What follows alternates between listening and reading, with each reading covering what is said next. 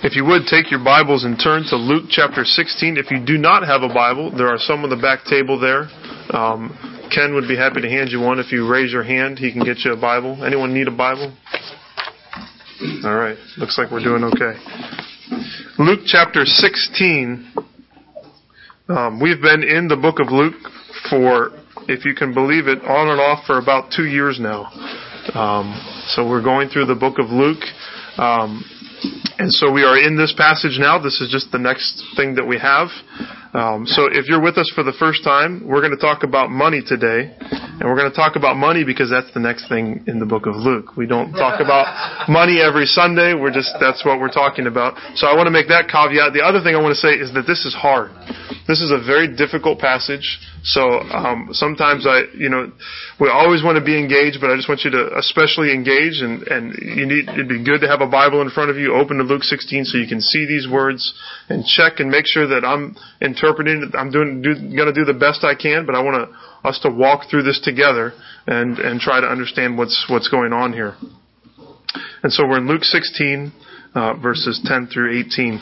When I was in high school, I had a good group of friends. There were probably about 6 of us, give or take, something like that.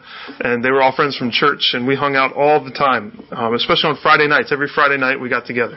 And we went to my friend Mike's house. I think his parents either loved us or hated us, I'm not really sure. But they had a basement. We would go down in the basement, and we would just spend every Friday night there. We would hang out, and we would spend the night and wake up on Saturday morning and then eventually go back to our own houses. But when I think about that, we were always laying claim to certain things. We were calling things. So we talked about shotgun a few weeks ago. You have to call shotgun. That's the person that gets the front seat. But when we were at Mike's house spending the night, there was only one bed in the guest bedroom. Everyone else had to sleep on the floor. And so when you got there, that was one of the first things that you tried to do, was to lay claim. Like, I get the bed. I'm sleeping in the bed, not on the floor. And then when we wake up in the morning, we always had these Pillsbury, the cinnamon rolls, the ones in the tube can. And depending on how many people were there, they didn't divide evenly. So you always want to be the first person to call the extra cinnamon roll. So we were always laying claim on all these different things. This is mine. I want this one. We do that in life. We're laying claim on different things. And what we're going to see here in this passage is that Jesus is laying claim on something. He's laying claim on things in our lives. And he's going to talk about the kingdom of God. And this is what I want us to see this morning. What I think Jesus wants us to see. It's this, that the kingdom of God lays claim on everything we have. The kingdom of God lays claim, calls, it wants everything that we have. So last week we started in Luke 16, and we said that the whole chapter is about money and possessions, specifically in light of eternity. So the stuff that you have in light of the fact that it will not last forever and that you will last forever. And it's this instruction about how to spend money, how to think about money, how to think about possessions, faced with the reality that one day they will fail us and one day we will die and we will spend eternity in one place or another. So we saw in the parable last week that Jesus is encouraging us to invest our money and our possessions in something that will last for eternity. So to invest it in, he says, making friends that will welcome us into heaven. So that's one way to think about this chapter. Another way to think about this chapter is not simply money in light of eternity, but money and possessions in the kingdom of God. So how do we, as children of the kingdom of God, if we are brought in, if we are children of God, how in light of that do we think about material possessions?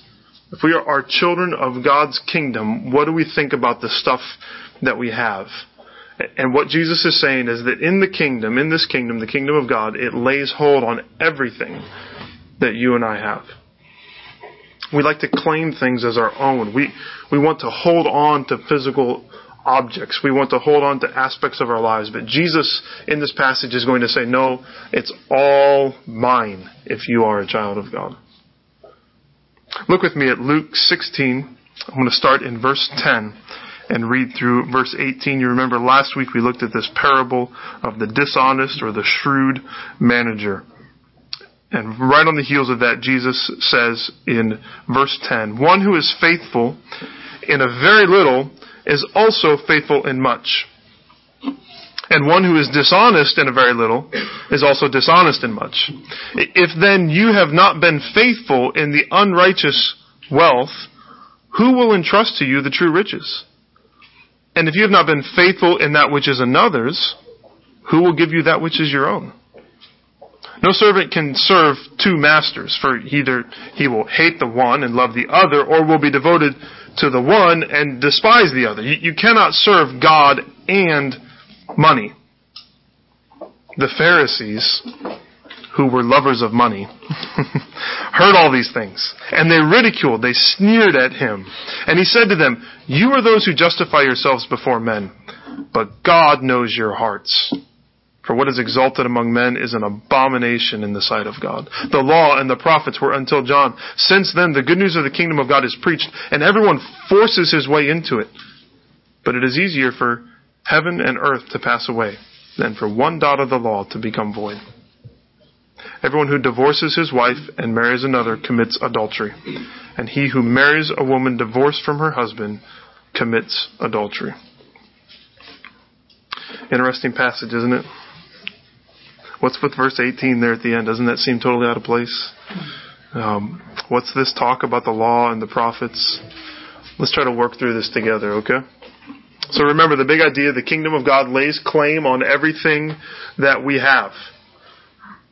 What does that claim on everything look like in our lives? First of all, let me give you the first thought. It's going to look like this: faithfulness with all that we have. It's going to look like faithfulness with all that we have. There's this general principle stated in verse 10. One who is faithful in a very little is also faithful in much, and one who is dishonest in a very little is also dishonest in much. If someone is faithful in a little bit, they can be trusted with more, but if someone is dishonest with a small thing, then they will also be dishonest if you give them a whole bunch of things. So you can think about this with a child. A child is told that if they can meet this responsibility, do this daily chore every day, and if they're responsible with this small thing, then maybe they can have a pet, because it's showing that they're responsible and that they can take care of these things. Or at work, you have responsibilities that are yours, and if you are honest, you're hardworking in all of the small tasks that you are given, then you will rise in that company. You'll be given more responsibility. That just makes sense. That's sort of this general principle. Some people complain that they never advance in their company. But the reality is that they've never proven to be faithful in the tasks that they have been given. And some people say, well, if I had a higher position, then I would be faithful. If you gave me more responsibility, I would be more honest. And Jesus says that's typically not true. Unless someone is faithful in the lesser things of life, then we can be pretty confident that they will not be faithful if they are given greater things in life. Now, that's a general principle here, and he's going to apply it specifically, but just think about that. We need to remember that. If we are not faithful in the small things of life, then we will not be trusted with the big things in life. Just think about that with your job. Even serving in the church. Are you trustworthy? Are you someone who can be relied upon? Do you show up on time? Are you lazy? Are you negligent with things? Do you say you're going to do something and then not follow through with it? And if that's what our lives are marked by, we're not going to get more responsibility. You're not going to advance at work. You're not going to have more responsibilities if you want to grow in ministry, but you say, I really have a desire to do these things, but then you never show up on time and you're not here doing things. Well, that stuff plays into how much responsibility we are given in life. So that's a great principle for us to meditate on, think about in our own lives, isn't it? But Jesus then gets specific, because remember, he's talking about money and possessions. And here he draws this distinction between worldly wealth, earthly wealth, and true riches. And parallel to that, he draws a line between what is another's and what is your own. So worldly wealth and something that is someone else's are parallel, and true riches and what is your own are also parallel. So the unrighteous wealth here, it just refers to money, possessions, anything that we have. And Jesus says that if we are unable to use these things in a way that honors God, if we don't spend our money in love for God and love for others, but instead only seek to gratify ourselves and to get what we want, then we will not receive true riches. The riches of the kingdom of God is what that means. It's things that we receive now and things that we will receive in eternity. Verse 12 kind of gives us the reason why. It says, if you have not been faithful in that which is another's. It's saying that everything that we have is not really ours anyways. It's someone else's. It's God's. God has given it. He's entrusted it to us. All that we have, anything that you have, anything, whether it's a physical possession or a gift or an ability that you have or your health, it's been given to you by God. It's been entrusted to you. And we are to be stewards. We are to be managers, good managers of the things that God has given to us. And if we are good stewards and we take everything that we have and we invest it in love for God and love for others, then He says we will be entrusted with true riches and we will be given things that are our own.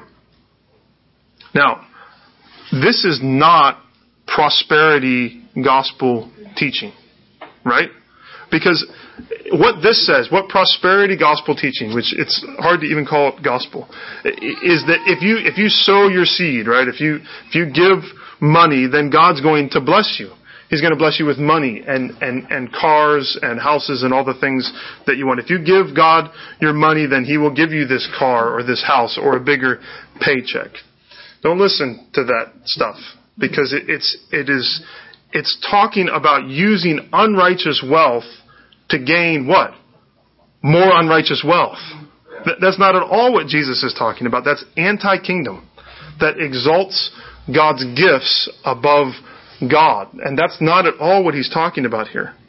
Rather, what Jesus is saying is that if you use your money faithfully, if you invest it in things that truly matter, then you will receive true riches.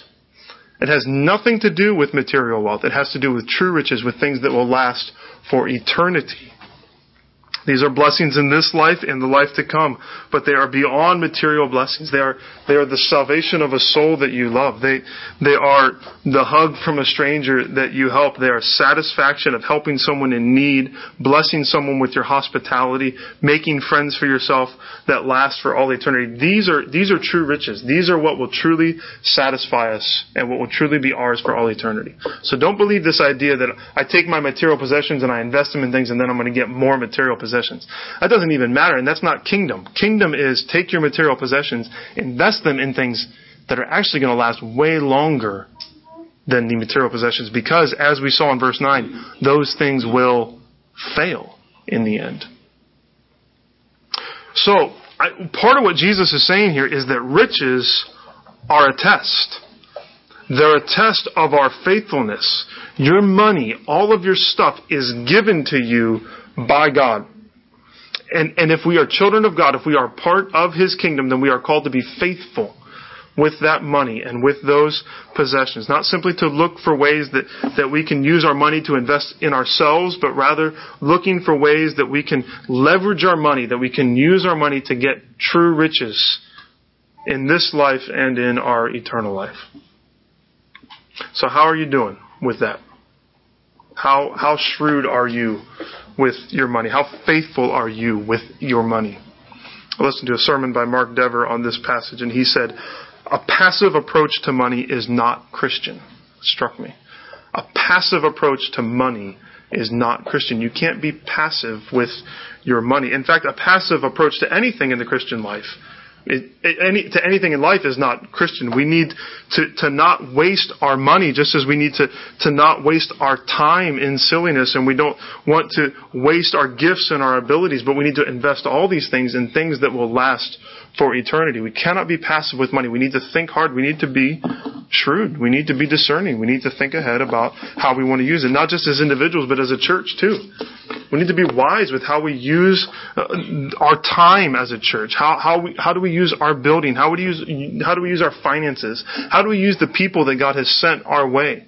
We need to be wise in how we invest these things. We must be faithful with who God sends our way and the neighborhood that He's placed us in. We need to be faithful with all that God has given us. So how are you doing with that? Are you faithful? Are you investing your treasure, whatever it might be, in things that will last for eternity? Be faithful.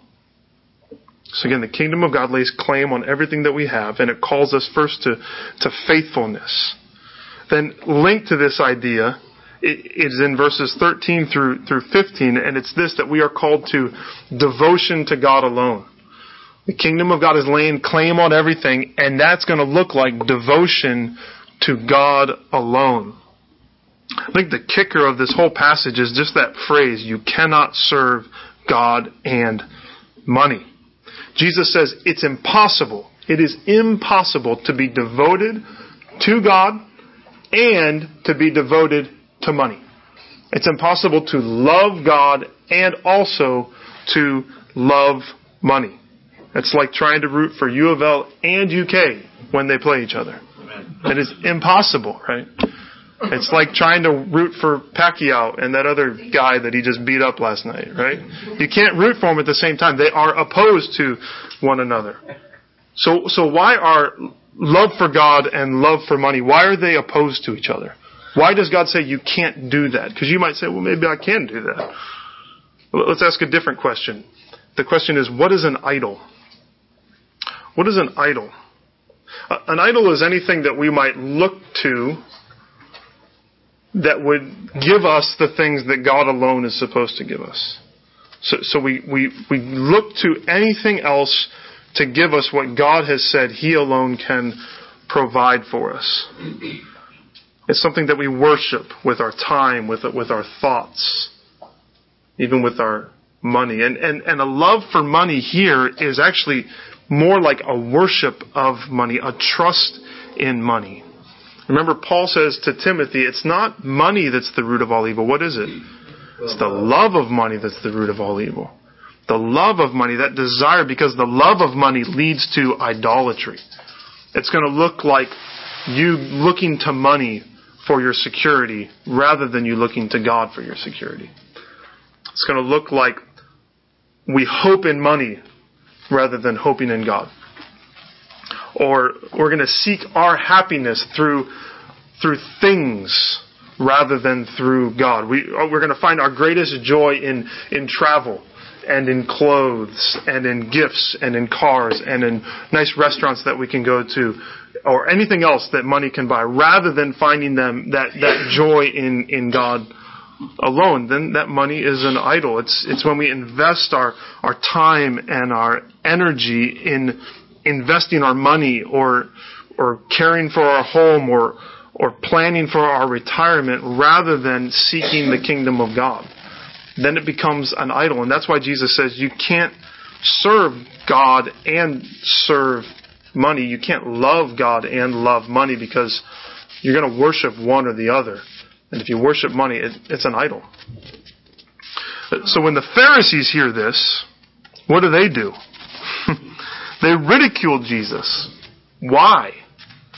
Because they loved money.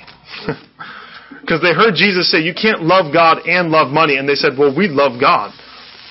And we love money. So that can't be right. You know, maybe you feel that. Just check your own heart. When I say you can't love God and money, do you say, sure I can?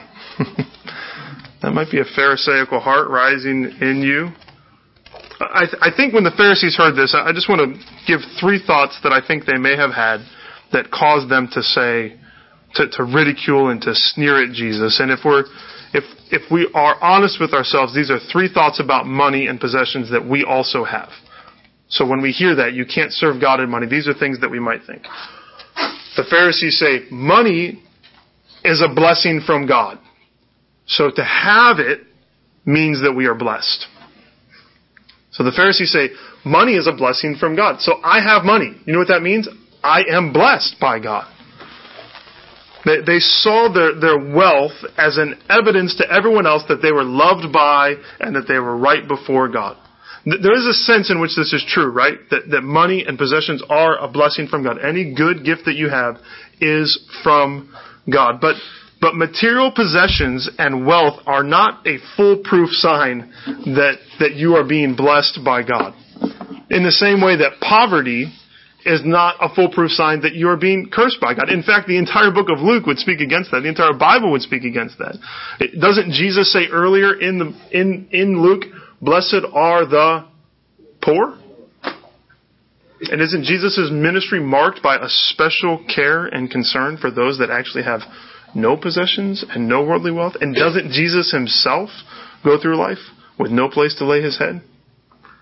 So to say that God's blessing is in money is a sign that he has accepted us it's not always true. Remember, Jesus is here. He's calling us to devotion to God alone.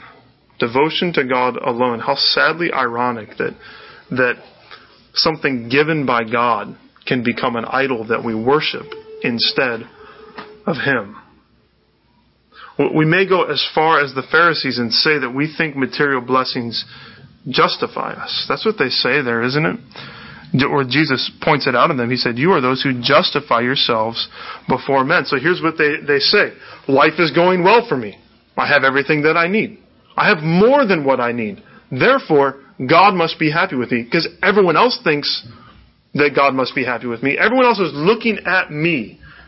And everything's going well for me. And they say, wow, you are blessed by God. You must be right before God. And they believed it.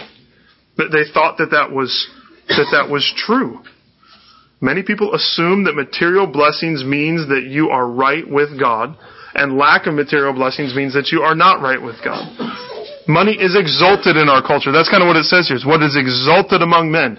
Money and treasure and possessions are exalted, but in the eyes of God, what's he say? The love of money is an abomination in the sight of God. An abomination. There's a phrase in verse 15 that is both a sucker punch and a hug, depending on who you are. And it says, God knows your hearts. Jesus looks at the Pharisees and he says, God knows your hearts. God knows what's going on in there. God knows what you love, what you really like. The Pharisees were so concerned about their standing in the eyes of others that they lost sight of their standing before God. They assumed that if everyone else thought that they were blessed by God, then they were blessed by God. But Jesus reminds them that God knows their hearts. He knows their idolatry. He knows their wickedness. He knows that they trust in good works. He knows when we trust in good works, when we trust in the blessings that we have, when we put our confidence in things other than Christ, when we think about that we are accepted before God because of the amount of money that we have, or the works that we do, or the charisma that we have. Whatever anyone else thinks, though, God knows our hearts. And even if we're justified before them, if we're not justified before God, what does it matter? The only way we can be justified before God is through repentance and faith. So the Pharisees thought money is a blessing from God. I have money, so I am blessed by God. We often think that, but that's not always true. The second thing I think that they thought is this. What I give to God is God's. Everything else is mine. What I give to God, that is God's. But everything else is mine. Elsewhere in the Gospels, the Pharisees exult in the fact that they had devoted everything to God. And they loved the fact that they tithed everything. They gave a tenth of everything that they had. And they assumed that in doing that, I gave this to God, so the rest is mine to do with as I please. I can do whatever I want with it. But the way that they used their money then revealed that their devotion was not to God, but was rather to money. They proclaimed love for God with their mouths, but when you looked at their credit card statement, you said, I'm not sure what you love, Have you ever heard that you can tell a lot about what people love by looking at their checkbook or their bank statement? Jesus says, where your treasure is, there will your heart be also. It's an easy trap to fall into, isn't it? That we think that there's this quantity of money that I owe to God, and once I give Him that quantity of money, then I'm allowed to do whatever I want with the rest. But Jesus calls us to more than that, doesn't He? He's calling for full devotion. He's not calling you just to write a check to the church or to give some money to the needy when you have the opportunity. But He's asking for everything. He's laying claim on it all. Everything that you possess. The word mine should not be in our vocabulary. But my kids often say that. This is mine. This is mine and I want it. And I think often I think it's in Finding Nemo. Isn't that what the seagulls say? Mine, mine, mine, mine. And they're fighting over these fish. And sometimes with our possessions and things, we get that sort of attitude of just, this is mine. I got to hold on to it. We become Gollum-like. This is my precious, and I will keep it. No one is allowed to take it from me. Now, the point here is not that I'm saying you need to write bigger checks to the church. That's not the point. I'm not even issuing that. And it's not that you should sell everything and give it to the poor, though maybe you should, because Jesus does give that as an option. But what I am saying is that as members of the kingdom of God, Jesus lays claim on every cent, not just 10%. It's all His. So we have to find a way that we can use our money, all of it, for the glory of God. Could that be through a vacation, or a new car, or a nice home? Yes. Sure. Of course it could be. But could it also be in spending less on me and more on people in need? Could it be as Christmas approaches? Could it be making Christmas less about presents for ourselves and more about gifts to the poor? Could it be less about acquiring more things for me and instead about seeing all of the surplus that we have and finding ways to give it away?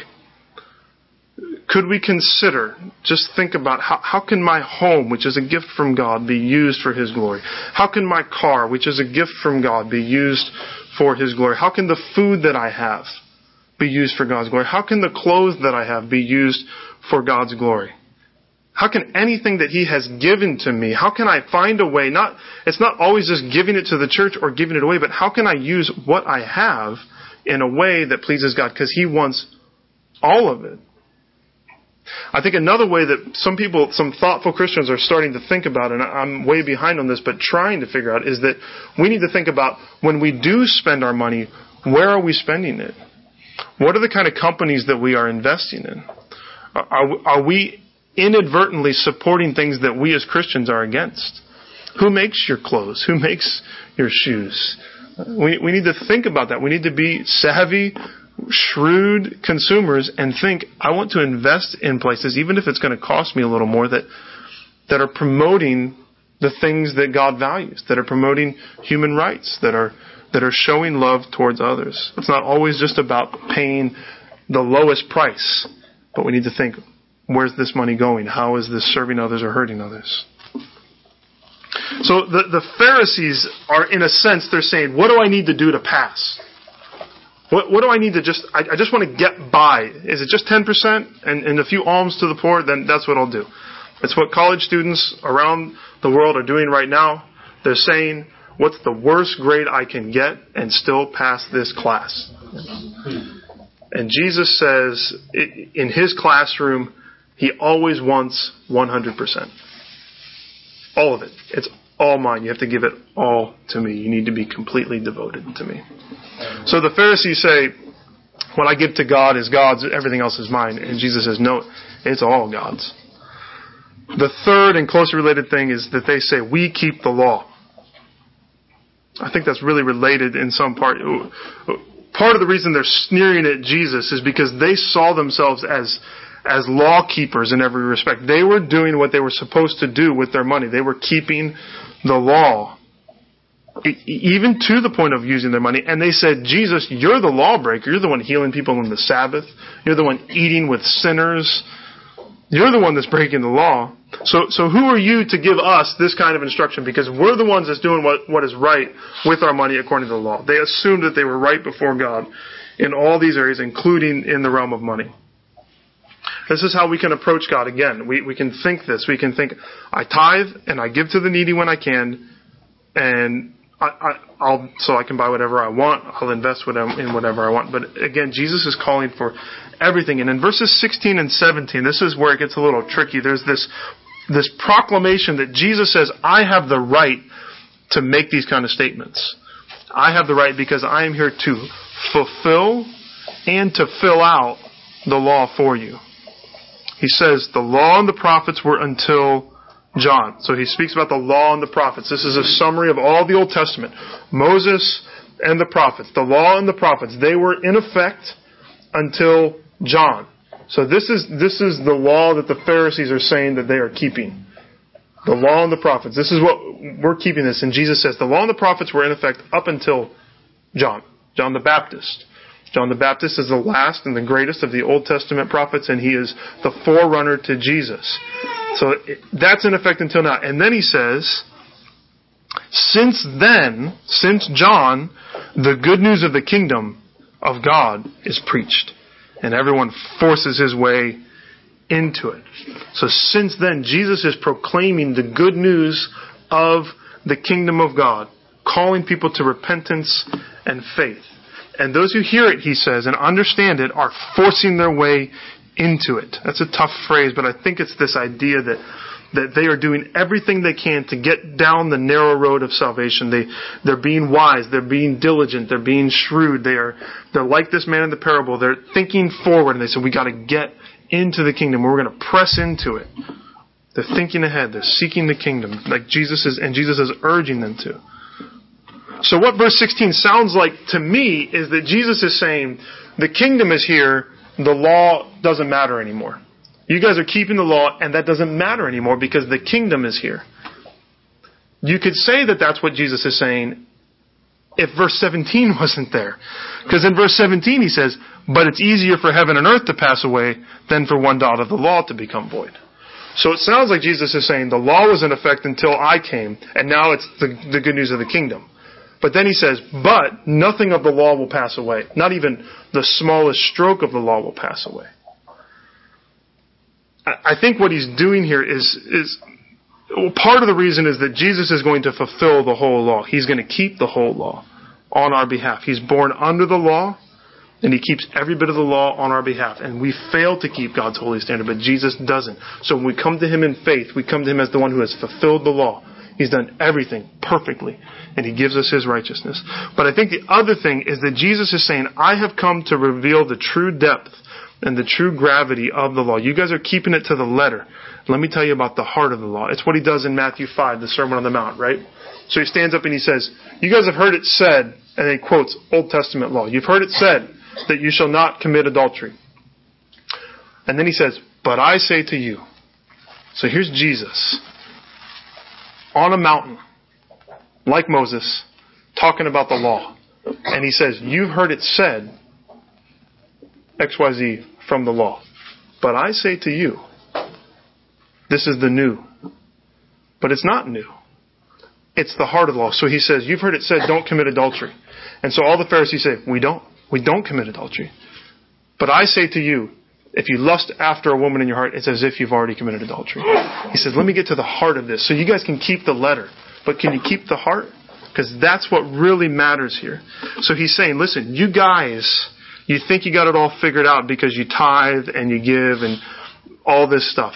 But you're missing it because I want everything. I want you to be fully devoted to me. You say you keep the law, but let me get you to the heart of the law.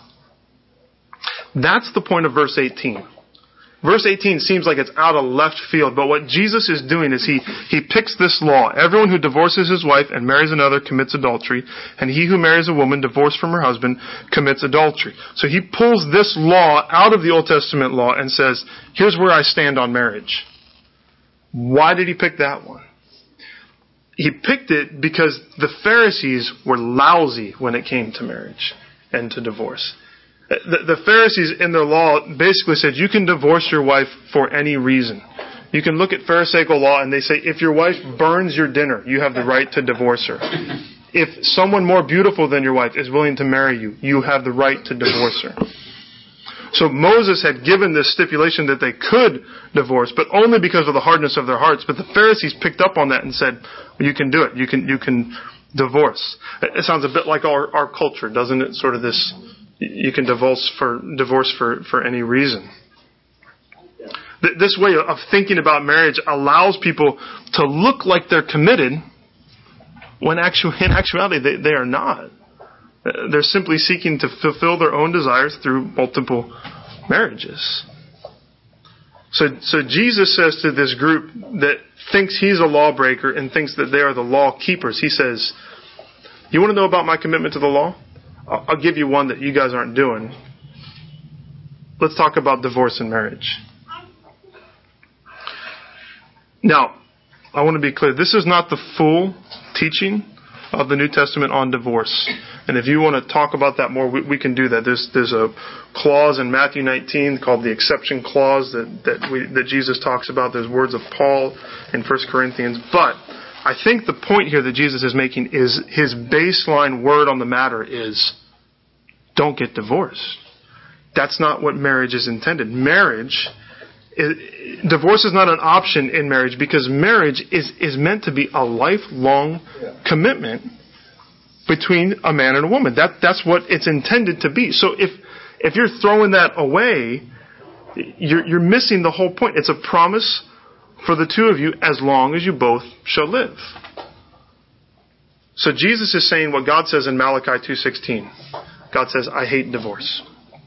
Now, let me be very clear. God does not say, I hate people who get divorced. Amen. That is not what he's saying. If you have gone down that path, it is not the unpardonable sin. There is forgiveness even for that. In fact, I think that people who have gone through divorce understand God's statement, I hate divorce, better than anyone else. Why does God hate divorce? Because it's nothing but pain. Because these two lives that have been brought together are now being torn apart, and it causes pain. And if you've experienced that in any way, whether you or someone else, you know that. We know why God hates it, because that's not what it's intended to be. And so, what's Jesus saying here? Jesus is using this as an example of the kind of commitment that he has to the law and the kind of commitment that we are to have to him. And Jesus is saying that the kingdom of God lays hold on everything in our lives. And in light of this commandment, there is a call to integrity in all our commitments. I think that's the last thing. Faithfulness, devotion, integrity in all our commitments. In money, in relationships, in every part of our lives, we are to live with pure hearts, with integrity, with honesty. Now, we've all failed in these things.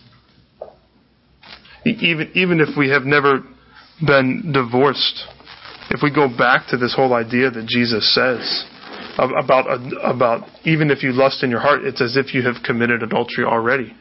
We've all done that. None of us have been fully faithful. None of us have lived with full integrity in our relationship with God. And the same is true with our money. None of us have let our money be completely committed to God. Jesus calls us, He wants us to give Him everything. He calls us to faithfulness. He calls us to devotion. He calls us to integrity. When he was asked, William Booth was the founder of the Salvation Army. It was 1865 that the Salvation Army was started. And William Booth had a heart to reach out to people in London and the surrounding area that no one else wanted in their church. And he started to proclaim the gospel to them, and people just started getting saved all over the place. And churches wouldn't take them in, so he started these posts of the Salvation Army because he was taking the kingdom by force. He was working as a soldier, as it were, and people saw that in him. And it was a great success. And when someone asked him about the secret of his success, this is what William Booth said. They said, "What is the secret of your success, William Booth?" He said this, "I will tell you the secret. God has had all there was of me. God has had all there was of me. There have been men with greater brains than I, men with greater opportunities. But from the day I got the poor of London on my heart and caught a vision of all Jesus Christ could do with them, on that day I made up my mind that God would have all of William Booth there was. And if there's anything of power in the Salvation Army today, it is because God has had all the adoration of my heart, all the power of my will, and all the influence of my life." I think that's what Jesus is talking about here. I think that's the question He asks us. Does God have all of you? Does He have everything that is yours? Are we fully committed to Him? Are we going to be faithful with all that we have? Are we going to be devoted to God alone smashing all the idols that want to rival Him, things that we want to turn to and try to find satisfaction from them when He alone will satisfy? Are we devoted to Him alone? And are we filled with integrity in all our commitments? Are we people that are above reproach in the commitments that we make with our finances, in our relationships, in everything else? The call of Jesus is a call to complete commitment. And in the kingdom of God, God lays claim on everything that you have. So does Jesus have all of you? Let's take a moment of silence to reflect on God's Word. And after that moment of silence, I will close this in prayer and we will sing a song. But let's let God speak to our hearts from His Word this morning, and then I will pray.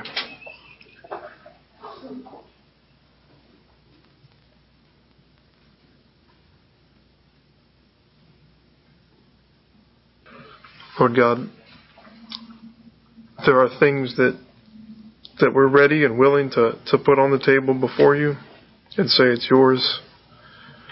And then there are things that we're holding on to and saying just not that. No, we want to keep that to ourselves. We want it to be ours. I pray that by Your Spirit You would identify those things in our lives. Help us to see what we're holding on to, what's keeping us from complete devotion. Lord, to see your loving hand outstretched saying, that's mine too. Lord, You're laying claim on that. And if we are fully devoted to You, Lord, then we will receive those true riches. But if we will give You everything that we have, then You will bless us beyond anything we could imagine. Lord, we're not really losing things by giving them up, but we are gaining true riches. Lord, forgive us. We love stuff. We love things. And they always disappoint us. But Lord, You never do. So help us to freely and willingly lay down our lives and our possessions, our relationships, Lord, anything that would keep us from You. Lord, let us be a church that does the same, that we are faithful in what You have given us. We are devoted to You alone. We are filled with integrity in the way that we use the resources that we have. Lord, so do a work in our hearts. Lord, I pray too, if there's someone here who they've never thought about this, they've never thought that Jesus can satisfy in this way, they've never thought about giving their life over completely to Him, about becoming a part of this kingdom of God. Lord, I pray that You would draw them to Yourself and that You would save them today. Pray all this in Jesus' name. Amen.